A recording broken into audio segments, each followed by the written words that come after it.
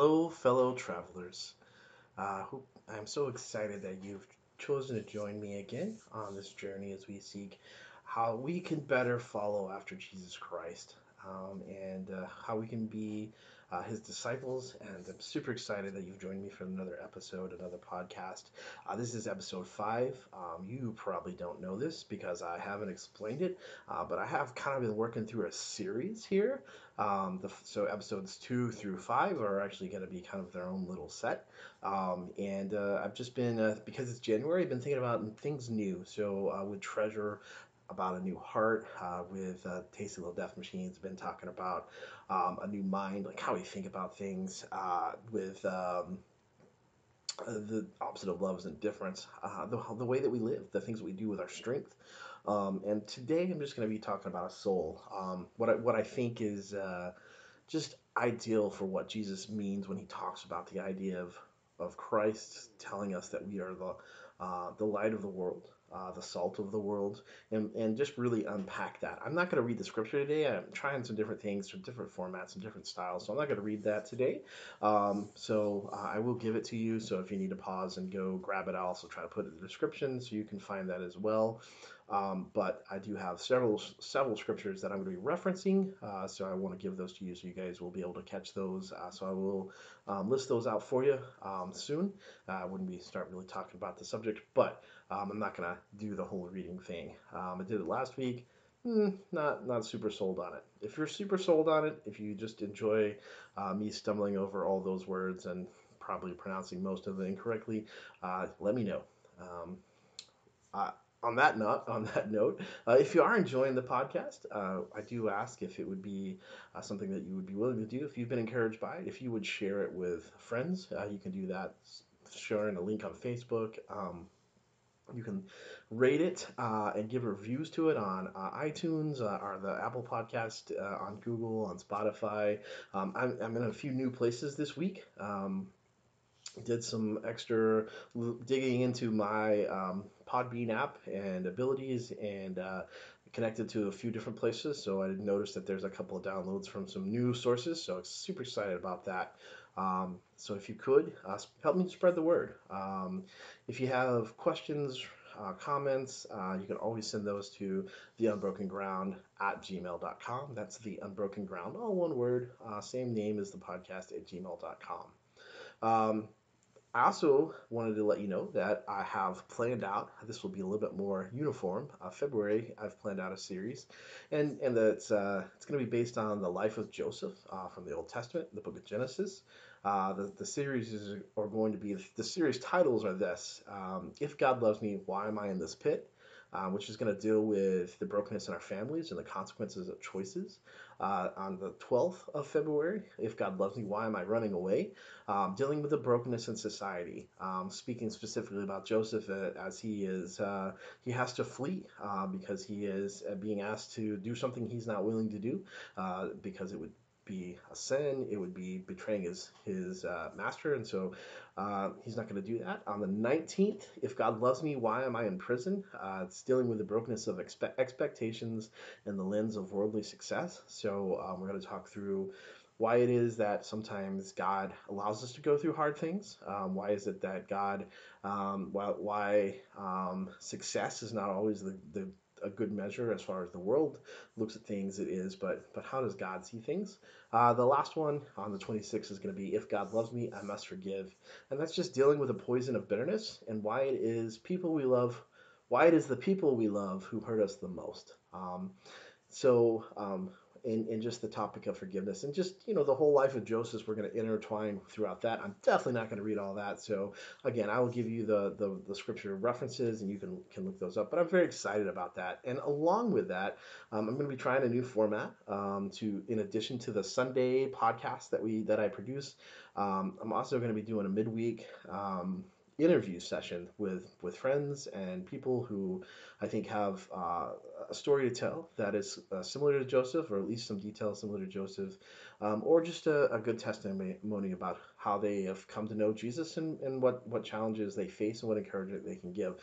So that's going to be happening if all things go well. There'll be one up on Wednesday, so there will be a regular podcast coming out on Sundays, and then on Wednesday will be kind of an interview, speaking with my friends or people I know, or just people I can ask to be on the podcast and just kind of share their story. So I'm very excited about that. So those are the things that are coming up. Also, on Wednesday, we'll start our book study.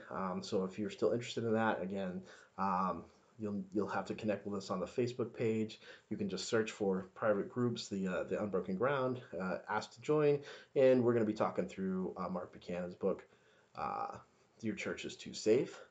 So that's also going to happen.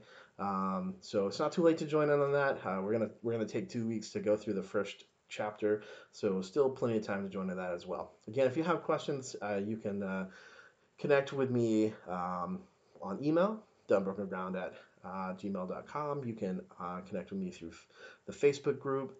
And I'm also on Instagram, The Unbroken Ground, with underscores between and after all those words. And you can send me a message, or I'm always posting content on there as well. So lots of ways to interact.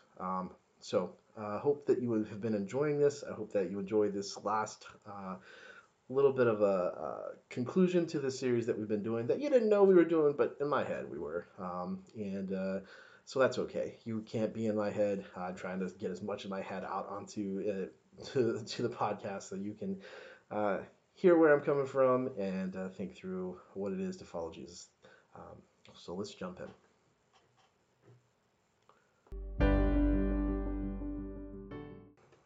As indicated, I will be referencing the following scripture throughout this podcast. First would be Matthew 5:13 through 16. That's Matthew 5:13 through 16. Second is 2 Corinthians uh, chapter 5, verse 17. 2 Corinthians chapter 5, verse 17. The third would be Galatians chapter 5, verses 22 through 23. And finally, 1 Corinthians 13, 4 through 7. So one more time, Matthew 5:13 through 16, 2 Corinthians 5:17, Galatians 5:22 through 23, and 1 Corinthians 13, 4 through 7. As kind of indicated earlier, I've been working through this idea of what it means to be a new creation, especially as we think about January and a new year and what all that means and what all that entails. It is, um, you know, January doesn't mean that's when we have to start over. It doesn't mean where all new things come into play, but it is a time when we start thinking about that. And so I've been thinking through that, and to kind of sum up or kind of hit the end of this series, I've really been thinking about what it means, what Jesus wants from us, and what the good news is.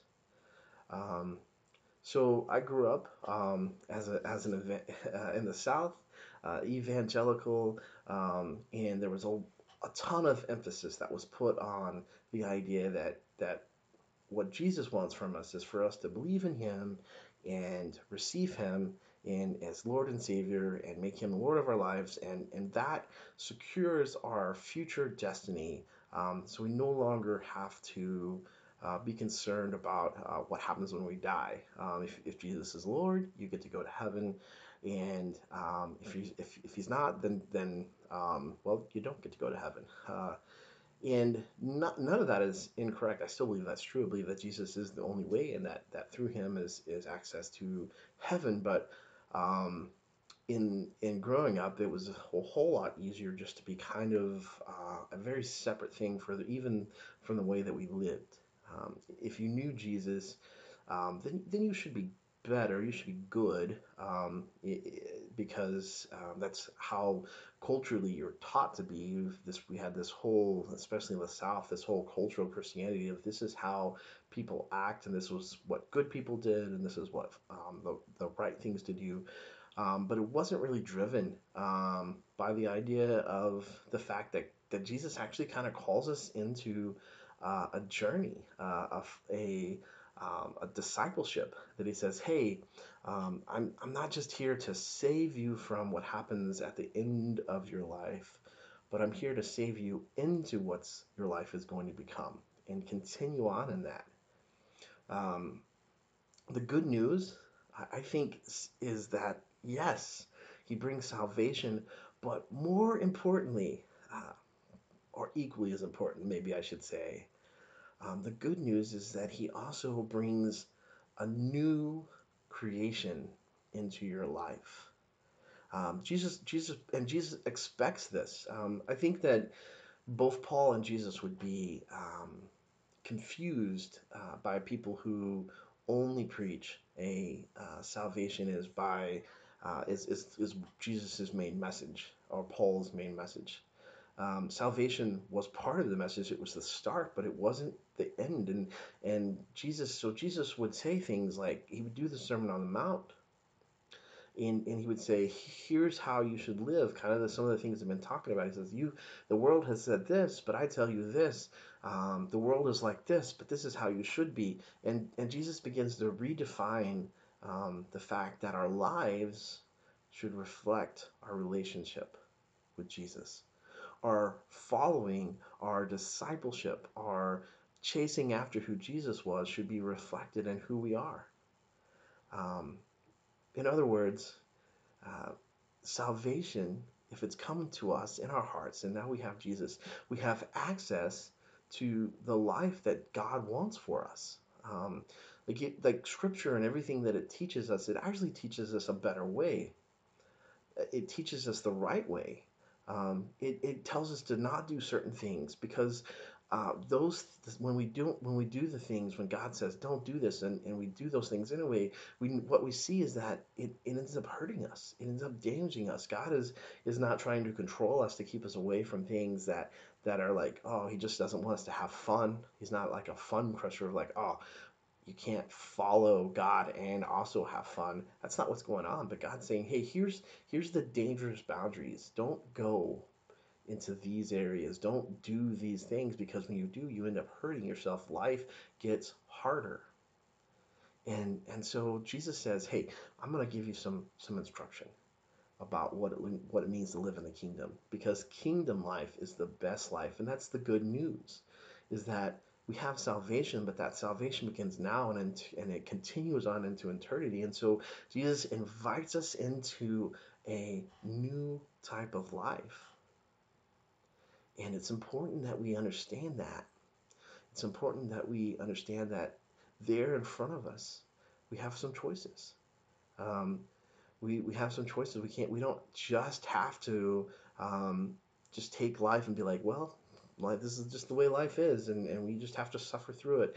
And we just, it doesn't matter how we are, who or the way that we act or what we do with life, because we're just waiting here and to see what happens once we die, because we know what Jesus has said about that.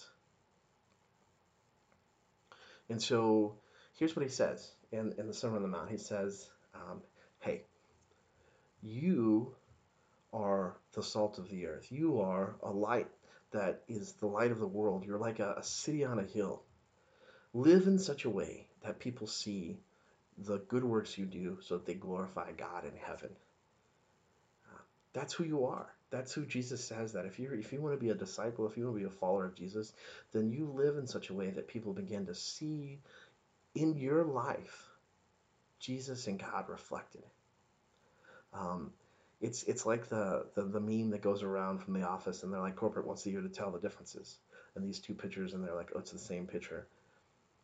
Sometimes the world sees both people who live and don't know who Jesus is in the world, and they see those who say, yeah, I'm a Christian, and they say there's no difference. Because if you look at the statistics, if you look at just life, and you see that like the people who have Christ are full of anger and angst and worry and hate, and that so is the rest of the world, and that there's no major difference between the divorce rates, and there's no major differences between and then the scandals that happen, and the power abuses that happen. We go, look, there has to be a better way. There has to be a difference. And And the answer is that yes, there is. Um, but this is what I think about when I think about the middle ground. Jesus is Jesus refused to be used by either side. He was not the tool of the religious experts. He wasn't for the Romans. He refused to be used, and he said, "You come and follow me," and that is the unbroken ground, because we can have Jesus, and we can stay babies in our growth in following Jesus. We as a church sometimes we even endorse that. Yeah, just if you have Jesus, hey, as long as you're showing up at church every Sunday, and you don't do the major things that or look real bad, then you're fine. Like you don't need to do anything else. And we get so afraid because we don't the minute you start going, well, if you're a follower of Jesus, there's some things that you should do, and you go, oh well, salvation is by grace. There's nothing you can do to get salvation, and it's like, yeah, that is so true. There's nothing you can do to gain salvation, but because you're saved, Jesus is like, if you're saved, if you're my disciple, then you're the light of the world. You're the salt that preserves and flavors, and the light, if it goes out, who's going to guide? It says, if the salt loses its saltiness, what good is it? If the salt doesn't preserve, if it doesn't flavor life, what good is it? So, yes, salvation is only a gift through Jesus Christ, but salvation calls us to live in such a way. Like, like like the mark of your salvation. Jesus says this. This is what Jesus says. He says, the mark of your salvation, the evidence of your salvation is in the fruit that you produce. It says that Jesus says, you'll know my disciples by the fruit that is produced. And here's the good news. This is what Paul follows up with. He says, and he just kind of refines the thoughts here of what Jesus is talking about. And he says this, he says, when you accepted Jesus Christ as Lord and Savior in your life, you became a new creation. The old is gone. But so many of us wake up. So many of us get dragged back into who we were. And Paul says, that's gone. You don't have to do that. This morning when you woke up, how did you feel? Were you overjoyed to be awake again? Were you did you pick up your phone first moment you could, and the world rushed in, and you thought, things look so bad. Things are so dark and depressing. The money is not going as far as it used to. With politics and division and sickness ah. And Paul says, you're a new creation. You have access to something different.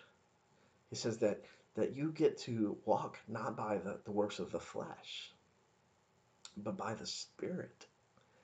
And this Spirit is all of the gifts, the fruit that comes from that, or all the things that we would want in our life.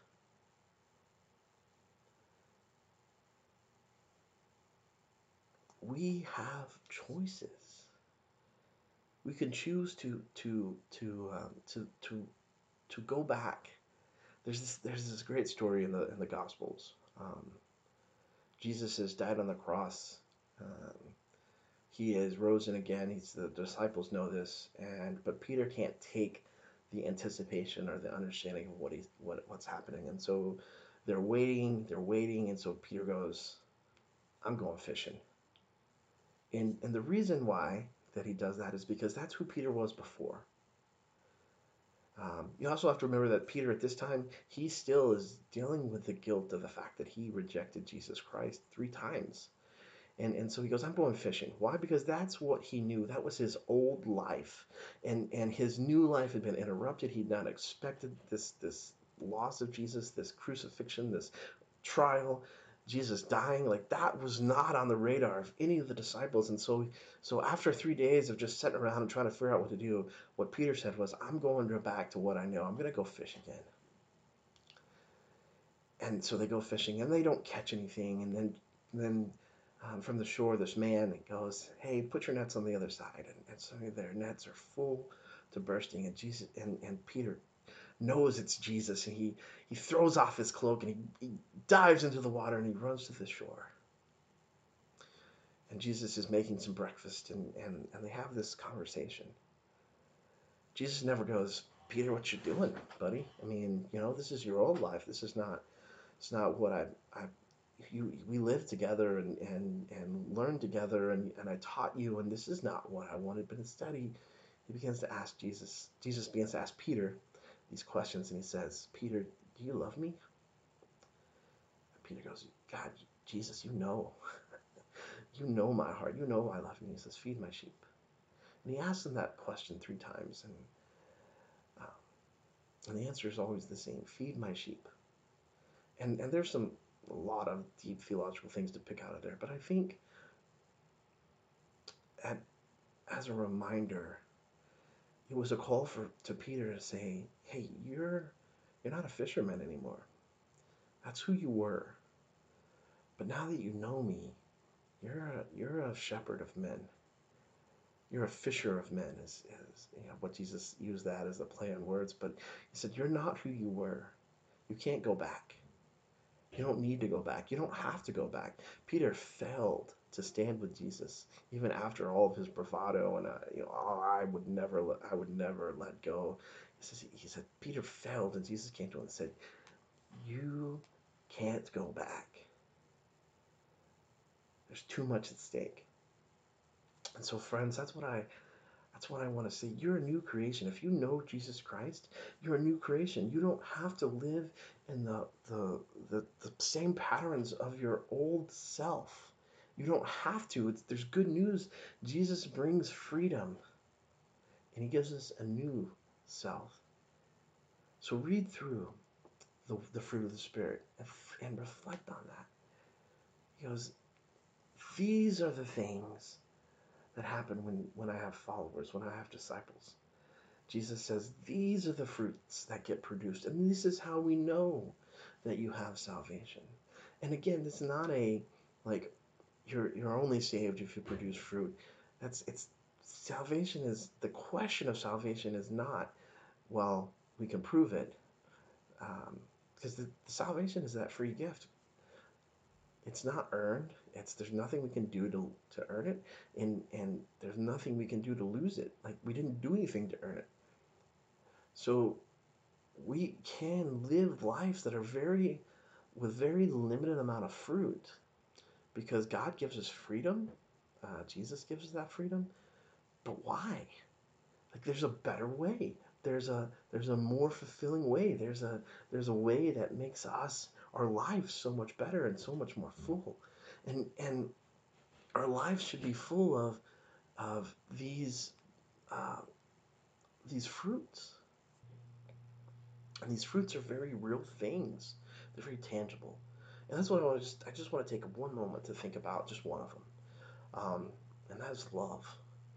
And it really ties into everything a little bit as we go back to the idea of, like, if you love money, your treasure is going to be there. If you are a follower of Jesus, you're going to love your enemy. And then who is my neighbor? That the two greatest commandments are what? They are to love God and to love my neighbor. Ah, so what is love? And so Paul listed as the first fruit of the Spirit. Um, and again, this is fruit singular. It's not like you have love or you have peace or you have patience or you have joy. It's a singular fruit, but instead, he says fruit is it ends up the first of the list. Could be important, maybe not. I don't want to read everything to it, but Paul takes specifically some time to sit down and begin to describe what love is. And so that's what you find in 1 Corinthians. And I think that as a challenge, as a meditation, I want you to spend some time and think through what Paul says. Love is not this feeling. That's the world tries to capture love as this idea of, like, well, it's this uncontrollable feeling that I have, and if I have love, then I'm in love, and I fall in love, and you can fall out of love, and sometimes the love goes away, and sometimes the love's here to stay, all the things that the world tries to do with love, but Paul says no. Love is something more. He's trying to give more fullness. Of course, in other languages there are different words for different kinds of love, and we just kind of have the word love, and so that can be confusing, because we can say that we love our parents, but we also love pizza. I hope that doesn't mean the same thing. Uh, but we have this very much, this idea that, um, what love is it's just a feeling, and that feeling is something, but we don't really have control over it. We either feel it or we don't. You can't make someone love you. But what Paul begins to describe in 1 Corinthians chapter 13 is that love is a verb. It's a choice. Love is patient. Love is kind. These are things that we choose. We choose to be patient with people. We choose kindness for people. And so the fruit of the Spirit, we have access to this power, this Holy Spirit that lives within us and gives us the ability to live in a new way, in a new creation life, in a new kingdom living like we are disciples of Jesus. We have this Spirit. But it's not just feeling these things, but they're actually actions. They're things we do. Love and joy and kindness are things that we do, or things that come bursting out of us, the overflow because of who we know Jesus has made us. We're able to live in such a way that these are the most evident things in our lives. It's easy to get caught up in the world. It's easy to get caught up in our circumstances. It's easy to get caught up in the things that are hard, and to bottom out and just be like, I just want to exist. Or even more, just go, oh, Jesus, I just wish he would come back. I'm so tired. But Paul says this. He says, hey, you're a new creation. And Jesus says, you're the light of the world. Oh, does our world need light? Oh, does our world need salt? And you're it. There's a story about a lady, and I don't remember all the details. I heard it a long time ago, but there was a story about a lady who was talking to an evangelist about where God has brought her to this place, and she's in this office. It's a very dark place. There's not a lot of Christians around, and there's a lot of coarse language, and not a lot of Jesus. And the lady's complaining, and the guy stops her and he goes, where do you hang a lamp? Where do you put a candle? And the lady stopped and thought about it, and she said, in the places that are dark. Jesus needs us. Jesus doesn't need us. Jesus chooses to allow us to be the light of the world. He wants us to be that. He calls us to be that.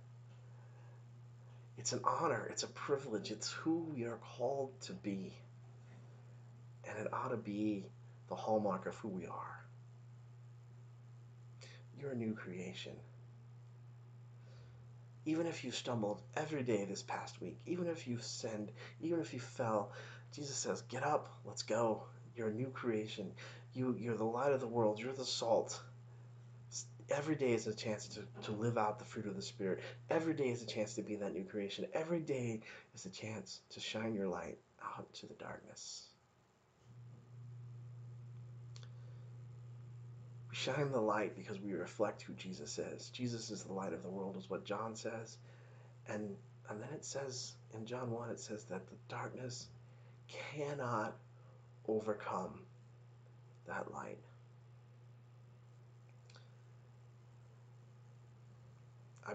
Maybe I'm saying this as much to myself as to anybody who might hear this, but Jesus has called you to be that light, that new creation, that every day you wake up, regardless of the things that you've been through, regardless of the hurts that you've experienced, regardless of the failure, regardless of the setback, regardless of the misunderstanding and not knowing, Jesus says, you're the light of the world. Go and do. The world needs you. The world needs your light. Wherever you might be, the here and that now, the tomorrow, the today, God has put you in the places that light needs to shine. And he's saying, go and be the light. Love your neighbor. Love your enemy. Shine as though you are a city on a hilltop, a great place of refuge. Be the seasoning of life, the preservation of life that salt is. Don't allow the world to drag you down and lose your saltiness. Don't allow the world to turn off your lights. You're a new creation. You have the power to walk in the Spirit, and the Spirit, the fruit of the Spirit, is what the world needs. More and more and more. Go and do. Go and live and walk in such a way that you reflect who Jesus is in every moment.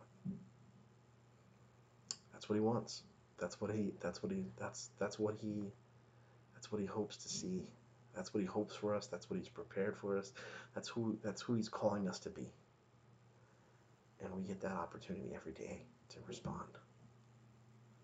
May we respond with our hearts and our energy and our life for the kingdom, his kingdom.